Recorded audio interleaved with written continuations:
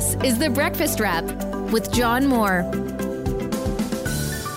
Jerry Agar in for John Moore, and this is The Breakfast Wrap for May the 2nd, Tuesday. Showers through the day, light wind early this morning, a high of 8 expected for Tuesday. For Wednesday, a few showers ending near noon, then cloudy. There's a chance of showers throughout the rest of the day. With a high of 11, looking deeper into the week, we may get some days without rain. Here are the 5 things you need to know. Legendary Canadian singer-songwriter Gordon Lightfoot passes away at the age of 84. The Leafs face the Panthers for round 2. Yes, the Leafs in round 2 coming up. First time in 19 years. Teen suffers catastrophic head injury while climbing on a moving subway car.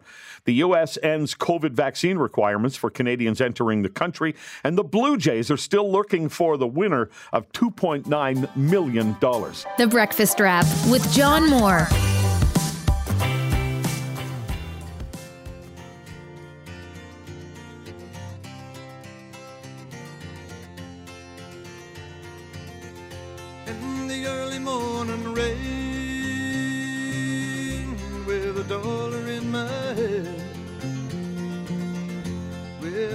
In my heart, in my pockets full of sand,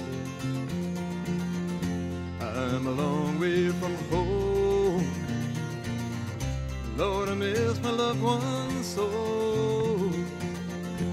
In the early morning rain, with no place to go. Gordon Lightfoot gone at the age of 84. Good morning, I'm Jerry Agar. In for John Moore. In a moment, we're going to play a retrospective that John Moore put together for this eventuality. I'll have that for you in a moment. By the way, I have to tell this little story since Nick decided to play in the early morning rain. I was reading a biography of Gordon Lightfoot, and one of the stories that I remember from that biography is Ian Tyson coming to Toronto and checking out the coffee house scene and hearing about this guy. He was told, you have to go see this guy named Gordon Lightfoot. Ian Tyson was pretty successful. He had the same manager as Bob Dylan, for instance. And so he goes to the coffee house and he climbs the stairs to the second floor, and a guy comes out and sings In the Early Morning Rain. And Ian Tyson, as I recall the story, ran downstairs, put some coins in the payphone. We used to have those kids. You can look it up. Put some coins in the payphone, called the manager and said, I found your next guy. Gordon Lightfoot made quite the impact. And that retrospective from John, in just a moment, I committed myself to starting with a silly joke. Each time I fill in for John, and these 3 days, John's back tomorrow. I decided to do some doctor jokes. So a couple of doctors, young doctors, they go out and they hook up at a bar. They don't know each other, but they hook up at a bar. They go back to her place and yada, yada. And you figure it out. And she gets up and goes and washes her hands. And she comes back and the guy says, oh, you must be a surgeon. And she said, well, how would you know that? And he said, because you're always washing your hands. And she said, well, you must be an anesthesiologist. And he said, I am. How did you know that? Because I didn't feel a thing. All right. Even the drummer went to sleep. Okay, so planning ahead, as he does, John Moore got together with one of our production people, Chris, and give you this. There was a time in this fair land when the railroad did not run. He was Canada's troubadour, a bridge between 60s folk and the superstar singer-songwriters of the early 1970s. Long before the white man and long before the wheel. I started with Pete Seeger and Bob Dylan and Joan Baez. That's where I got started. Gordon Lightfoot's most creative period was during a time where Neil Young, Leonard Cohen, Judy Collins, and Joni Mitchell frequented the same coffee houses and each other's homes. It was a cauldron of musical creativity. Through the woodland, through the valley, comes a horseman wild and free. I know I was heavily influenced by Bob Dylan. Except that Dylan says Lightfoot was an influence on him. Cruel, but he is gentle. He is wise, but he is meek. Born in Orillia, Ontario, Gordon Lightfoot was mentored by a choir leader. At the age of 12, he debuted in the house that he might as well own, Massey Hall. As a teen, he learned piano, drums, and guitar. He moved to Los Angeles to study jazz, but fell in with the folkies. Other artists started to notice his songwriting skills. Johnny Cash put him on his hit TV show. Is this what they call a tenor guitar? No, that's what they call a 12er. I paid 12 for it. That's what you get for loving me. An early success for Lightfoot was Early Morning Rain. I'd already written about 25 or 30 tunes before that. But it was the first one that I actually wrote that was like, boom, there it is. In the early morning rain, with $1 in my head. Hit after hit would follow. He'd be covered by Peter, Paul and Mary, Harry Belafonte, Eric Clapton, John Mellencamp. 2 of his songs would leave an indelible impression. You could read my mind, love. What a tale my thoughts could tell. Which got an update for a new era in 1998.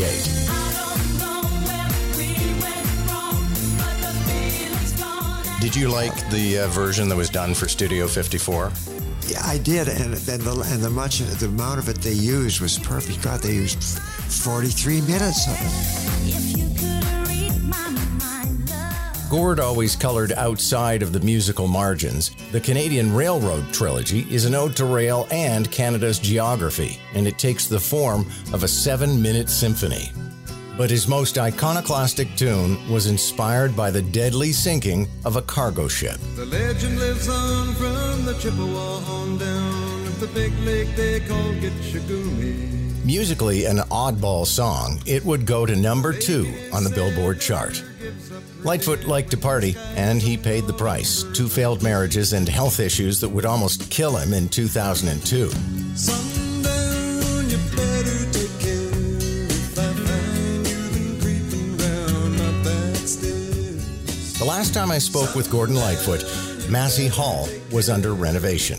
Do you dream about the day that they reopen Massey Hall? Because I have this vision of the room going dark and then you stepping out up to a mic, just you and a guitar, boom, spotlight, ladies and gentlemen, Gordon Lightfoot in the house that Gordon Lightfoot built. That will be if I'm the MC, because on that weekend I think we should have several artists that perform in there.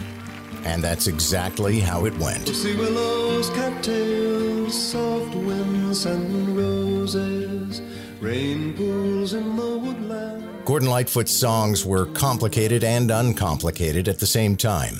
Short phrases, questions asked and answered. His lyrics can be elliptical and mysterious. He writes in themes, moods, and images. There's a certain unknowability about him and his work, but he leaves behind an immortal songbook. Has it been a good ride so far? Yeah. Picking up the pieces of my sweet shattered dream. I wonder how the old folks are tonight. I'm John Moore. Every highway, let me slip away on you. Every highway, you've seen the better days, the morning after blues, and my head down to my shoes. I'm Jerry Agar in for John Moore, and somebody wrote to me, did you guys put that together ahead of time? Well, of course. Of course, that's just good planning. Although you have to remember, for this radio station, this is the second time Gordon Lightfoot has died. It was kind of embarrassing for us the first time, but this time around, for real, sadly, Gordon Lightfoot gone at the age of 84. You'll hear more about that throughout the course of the morning. You're listening to The Breakfast Wrap with John Moore.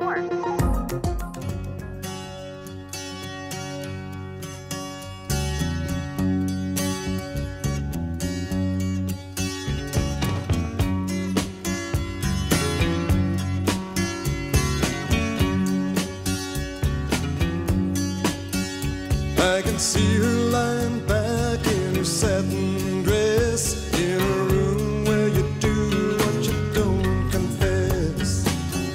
Sundown, you better take care if I find you been creeping round my back stairs. It's Gordon Lightfoot and Sundown. That is his most successful song, maybe. His most iconic song was Wreck of the Edmund Fitzgerald. What does Gordon Lightfoot mean in Canada? That Joe was asking me that, really, because, Joe, you grew up in New York City, so you knew who Gordon Lightfoot was. But from our conversation this morning, I think Not being a Canadian, you didn't get it. Well, that's probably accurate. I mean, everyone knows the Wreck of the Edmund Fitzgerald, but Right. after and that... other songs by Lightfoot. I mean, he was an international success as a singer and songwriter and recording artist. But one of the ways that I responded to Joe this morning when he asked me that question is, just off the top of my head, I said, there was a time in this fair land when the railroad did not run, when the wild, majestic mountains stood alone against the sun, long before the white man and long before the wheel, when the green, dark forest was too silent to be real. That's just in me. It's in my head. Now, you're a great music historian in my view. I think you know a lot about music. But what is it about those lyrics that you were able to repeat it without looking at it? You didn't read that off a screen. You literally read it off the top of your head. Right. It speaks to Gordon Lightfoot's ability to write these memorable lyrics, I guess. Well, like the Wreck of the Edmund Fitzgerald, I think he captured the beginnings of the country. Okay, not the beginnings of the country, certainly when people came across the land barrier and, and became the indigenous people of Canada. But it was all about the forming of this country, the building of the railway. The song is called the Canadian Railroad Trilogy because it shifts form several times as it goes. It has no chorus, but it just that verse says something about a country that has yet to open up to the modern country that it is today. When the green dark forest was too silent to be real. There's just something magical about that lyric, I guess. And it takes an incredible songwriter to do. You might look at it and think it's a simple line, but great songs are built of simple lines. And if you think that's easy, give it a try. Give us a call with your song. So many things going through my mind on the passing of Gordon Lightfoot, and how pleased I am that at one point when Gordon Lightfoot was going to perform at a theater in Mississauga, and I bought a ticket. My family was away. My wife was away. I knew ahead of time that would be the case. I bought a ticket. I went to see Gordon Lightfoot by myself. It was a few years ago, and the voice wasn't there anymore. I mean, quite frankly, the voice was not there. But I saw Gordon Lightfoot. That's what it meant to me. I saw Gordon Lightfoot. And here's a funny thing from his concert. He was doing the songs, but he would do maybe the chorus and then a verse and then the chorus, and then he'd stop and he'd do another one. And he kept doing that. And then finally he stopped and he acknowledged that. He said, I'm sure you've noticed that I'm not doing the full song. I'm just doing the chorus a couple of times and a verse in between. And he said, I'm doing that because I want to get as many songs in here tonight as I can. And after all these years, I'm aware of the fact that I get to a certain point in the song, and you people are sitting there in the audience going, yeah, we got that. Let's hear another one now. I thought it's funny for him to say that, because you'd think that a songwriter would have much more connection to the song to think, of course, everybody wants to hear the whole song. And he realized, you might like it if I just did part of the song and then I just do another one. And so he did that for a while. And then he said, okay, well, I'm doing the whole thing now. I'm not editing this next one. And he did Wreck of the Edmund Fitzgerald, the whole 7.5 minutes of it, or whatever it is. And I had mentioned earlier reading a biography of Gordon Lightfoot, and that song is so iconic. And it's about 7.5 minutes long, I think, Wreck of the Edmund Fitzgerald. The story that I remember from the biography is that he was working on that song while he was recording an album. They were in the midst of recording the album, and he saw the news story about the sinking of the Edmund Fitzgerald, and it just got to him, and he came up with this melody that he thought had a bit of a sea shanty feel to it. And he started writing the verses. And if there was some sort of break in the recording process for the album they were doing, he would sit in the corner and noodle away on this song.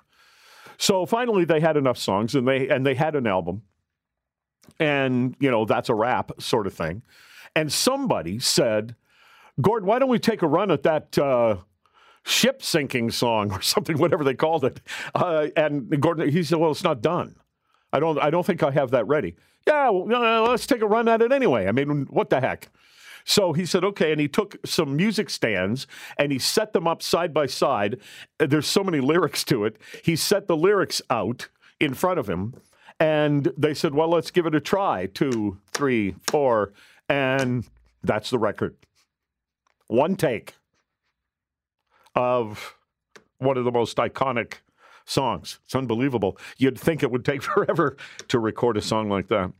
There are many other things to talk about, of course, but we will certainly be talking about Gordon Lightfoot through the course of the morning.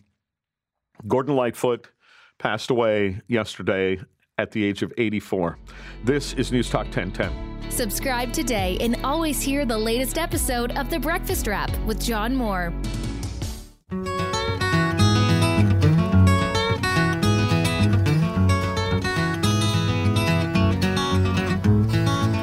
That's what you get for loving me. That's what you get for loving me. Everything you had is gone, as you can see. That's what you get for loving me. That song's pretty hardcore if you really listen to it. That's yeah, it didn't work out for you, babe, but hey, that's what you get for loving me. I mean, he wrote some visceral stuff, no doubt about it. That's Gordon Lightfoot, gone now at the age of 84. I'm Jerry Agar, in for John Moore. He'll be back tomorrow. Gordon Lightfoot had a real connection with this radio station, and it wasn't just that unfortunate day when we announced that he was gone. How many years ago was that, Nick, when it was a while ago, like a decade or so ago, or more than that maybe. Somehow the story got going around that Gordon Lightfoot had passed away. And I think doing some due diligence, a person in the news department contacted Ronnie Hawkins. And Ronnie Hawkins had heard that Gordon Lightfoot had passed away, and incorrectly as well. But when Ronnie Hawkins said, yeah, apparently that's right, well, that's the confirmation we needed. And we went on the air, and Lightfoot was apparently driving his car to go to the dentist or something, and he heard on the radio that he died. He called, that must have been kind of amusing to him. He called the radio station and said, not dead. So we're happy to fix that story. But he used to do CFRB. We call ourselves News Talk 1010, but we're still legally CFRB. He used to do CFRB Christmas parties occasionally, didn't he, Nick? He did. So you go back a lot further than I do. So the Slate family, who once owned this radio station, were great supporters of Gordon Lightfoot, maybe financially. I'm not sure exactly, but they were a big part of Gordon Lightfoot's career. And he would often attend some of the CFRB Christmas parties. And the one that I remember specifically was December of 1998, and we're in some little bistro, and it was a Christmas party. It was a really nice evening. We get to meet Gordon Lightfoot. He was a very gracious man, and he was just about to perform. You could hear a pin drop in the room. Yeah. He was just about to get into If You Could Read My Mind. You've got to be thinking, how cool is this? I'm at the company Christmas party, and the entertainment is Gordon Lightfoot. And in those few moments, as he was getting ready to play that first note, there was silence in the room. And then all of a sudden, everyone's beepers went off. Everyone's pagers went off. Yeah, look those up, kids. We used to have beepers. And I mean, but those beepers rang so loudly because the room was so quiet. There was this hush in the room, and it was President Clinton had declared airstrikes against Iraq in December of 1998. So the news director was Bill Carroll at the time, myself, and the program director grabbed the cab and went a few short blocks up to the radio station and did special coverage on the station. We had a fill-in host at the time while everyone else was partying. So we had a few drinks in us, but boy, did we sober up right away. But we had to miss that performance because we had to go do our coverage. But my gosh, what an evening. And he understood, but it was quite embarrassing. He's about to play his first note, and everyone's pagers goes off. Yeah, and then everybody gets up and leaves, which was unfortunate. But I've heard from Dave Agar, who was with this radio station so long. And by the way, he always appreciates it if I say no relation. Dave's up early and listening, and he said, at one party, he wandered amongst our tables and sang his great songs. He partied with us, too. You would have loved it. I absolutely would have loved it. So Pat Foran, switching gears here, but we will come back to Gordon Lightfoot throughout the course of the morning. Switching gears here, Pat Foran had a fascinating report yesterday that has to do with EVs and range. An Etobicoke man wanted to go green and bought a brand new electric car. He says he bought the vehicle based on its mileage estimates, but now he says it's not traveling as far as he thought it would. Jack Fleming purchased this $70,000 Volvo C40 Recharge electric car last November. He and his wife wanted to go green and save money. My wife took a job up in Barrie. She's got a commute of 100 kilometers each way every day, and we were paying over $1,000 a month in gas. Fleming says before buying the all-electric car, he checked its range, which is advertised as 364 kilometers per charge. But he became concerned when the mileage was a lot less than that. If it hit 300, if it hit 275, we'd be happy. We just need enough to drive 100 kilometers up there and back with a bit of a safety margin so she doesn't feel like she's not going to make it home. 225, that's what it was getting. Nowhere near. That's like almost 60% of what they're advertising. When Fleming complained, Volvo conducted its own tests on the car. In a statement, Volvo Canada told CTV News it stands behind the advertised ranges of its electric vehicles and said, as with all cars powered by an electric battery, the actual range will vary for many reasons, including driving conditions, temperature, how and where customers drive, and other factors. The interest has declined compared to last year, but we believe the demand is still pretty strong. Auto Trader conducted a survey of Canadians and asked if they would buy an electric vehicle. Last year, 68% said they planned to go electric, but that number dropped to 56% this year. The main reason many Canadians plan to wait, they fear running out of battery power. Limited range, 76% of consumers said that that's the top reason. Volvo says it will work with its customers to resolve all concerns. Fleming says his wife now has to use their gasoline-powered car or pay additional charging costs. She still worries she could run out of power before she gets home. If I was just driving around town here with this thing, it'd be great. But that's not what we need it for. And Volvo did announce a few days ago it plans to give its electric vehicles an upgrade to help them get more range. The changes should allow the cars to go farther and recharge faster. On your side, I'm Pat Foran. All right. So if I were sitting here thinking, I think maybe someday I'll have an electric vehicle. I don't need one at the moment. But if it comes to buying a new vehicle, I'm not against the idea of looking at an electric vehicle. I really actually don't care what powers my vehicle. I'm getting in the thing to get from A to B. That's really all I care about. And if it's electric, then I'm fine with that, except I'm still nervous about it. And when I've talked about it on my own show from 9 to noon from time to time, and I sound like I'm down on the electric vehicle at all. The people who are 100% gung-ho about the electric vehicles, they love theirs, they're saving the planet, all that kind of stuff.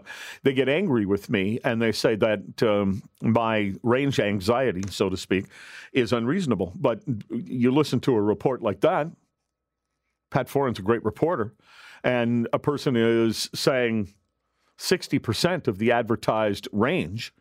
That's not good.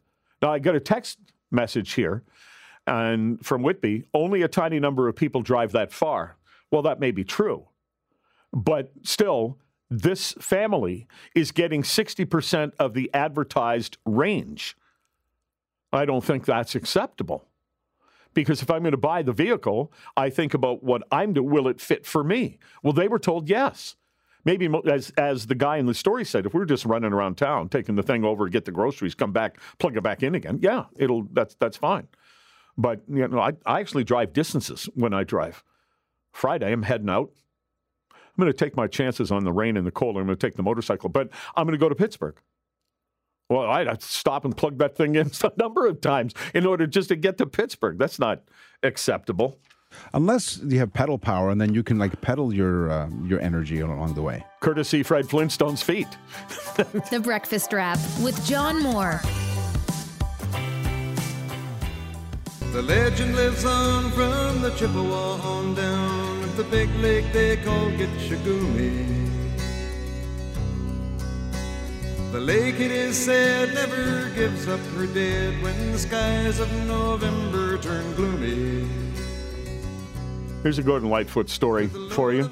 This was some years ago, and I was at an event at Famous People Players Theater. Been at a number of events there. I like the Famous People Players Theater. And I was there, and Gordon Lightfoot was part of the event. I'll say this for Diane Dupuis running the Famous People Players Theater.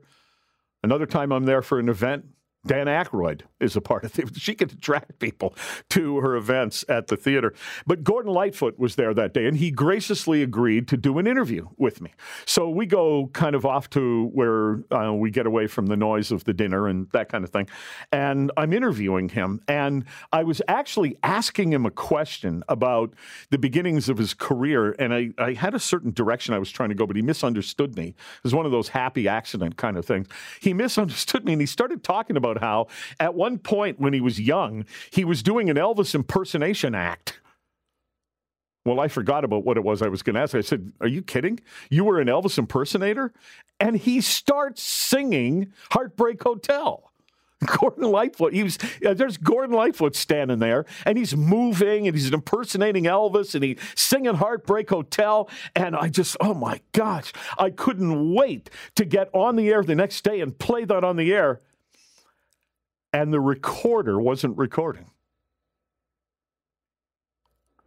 2 of my best stories about meeting an iconic music individual involve me not properly running the equipment. A highly trained broadcast professional, not running the equipment. So, I mean, I'd be playing the audio of Gordon Lightfoot singing Heartbreak Hotel this morning if I hadn't goofed that up.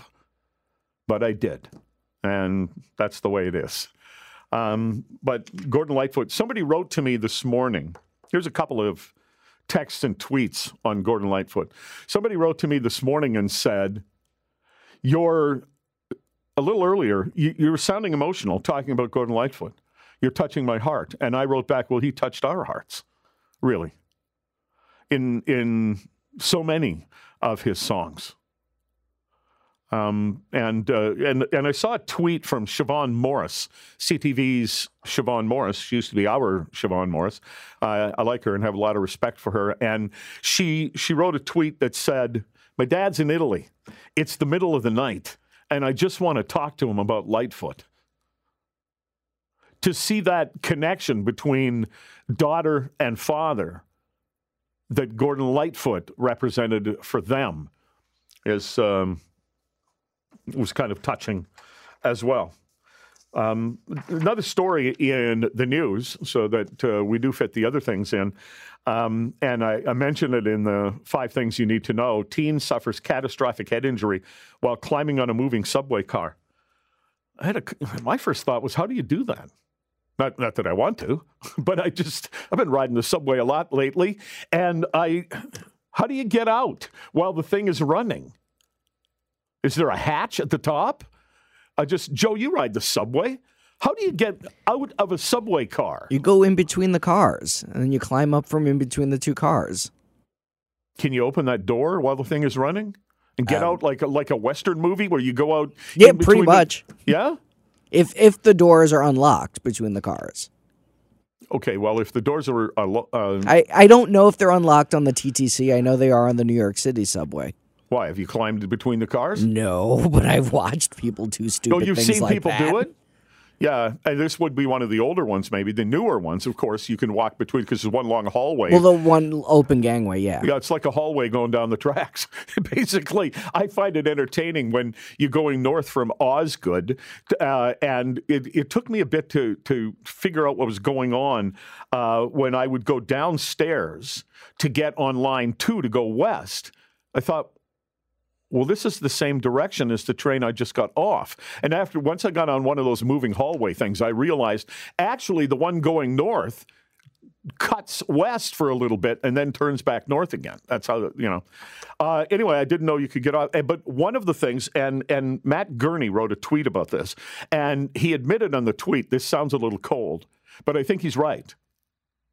One of the stories on this kid trying to climb up onto the top of the subway, the story said there's no indication of a motive for climbing on top of the subway car. And what Matt Gurney wrote, and there's some truth to it, is he didn't need a motive. He's a teenage boy. Teenage boys do stupid stuff.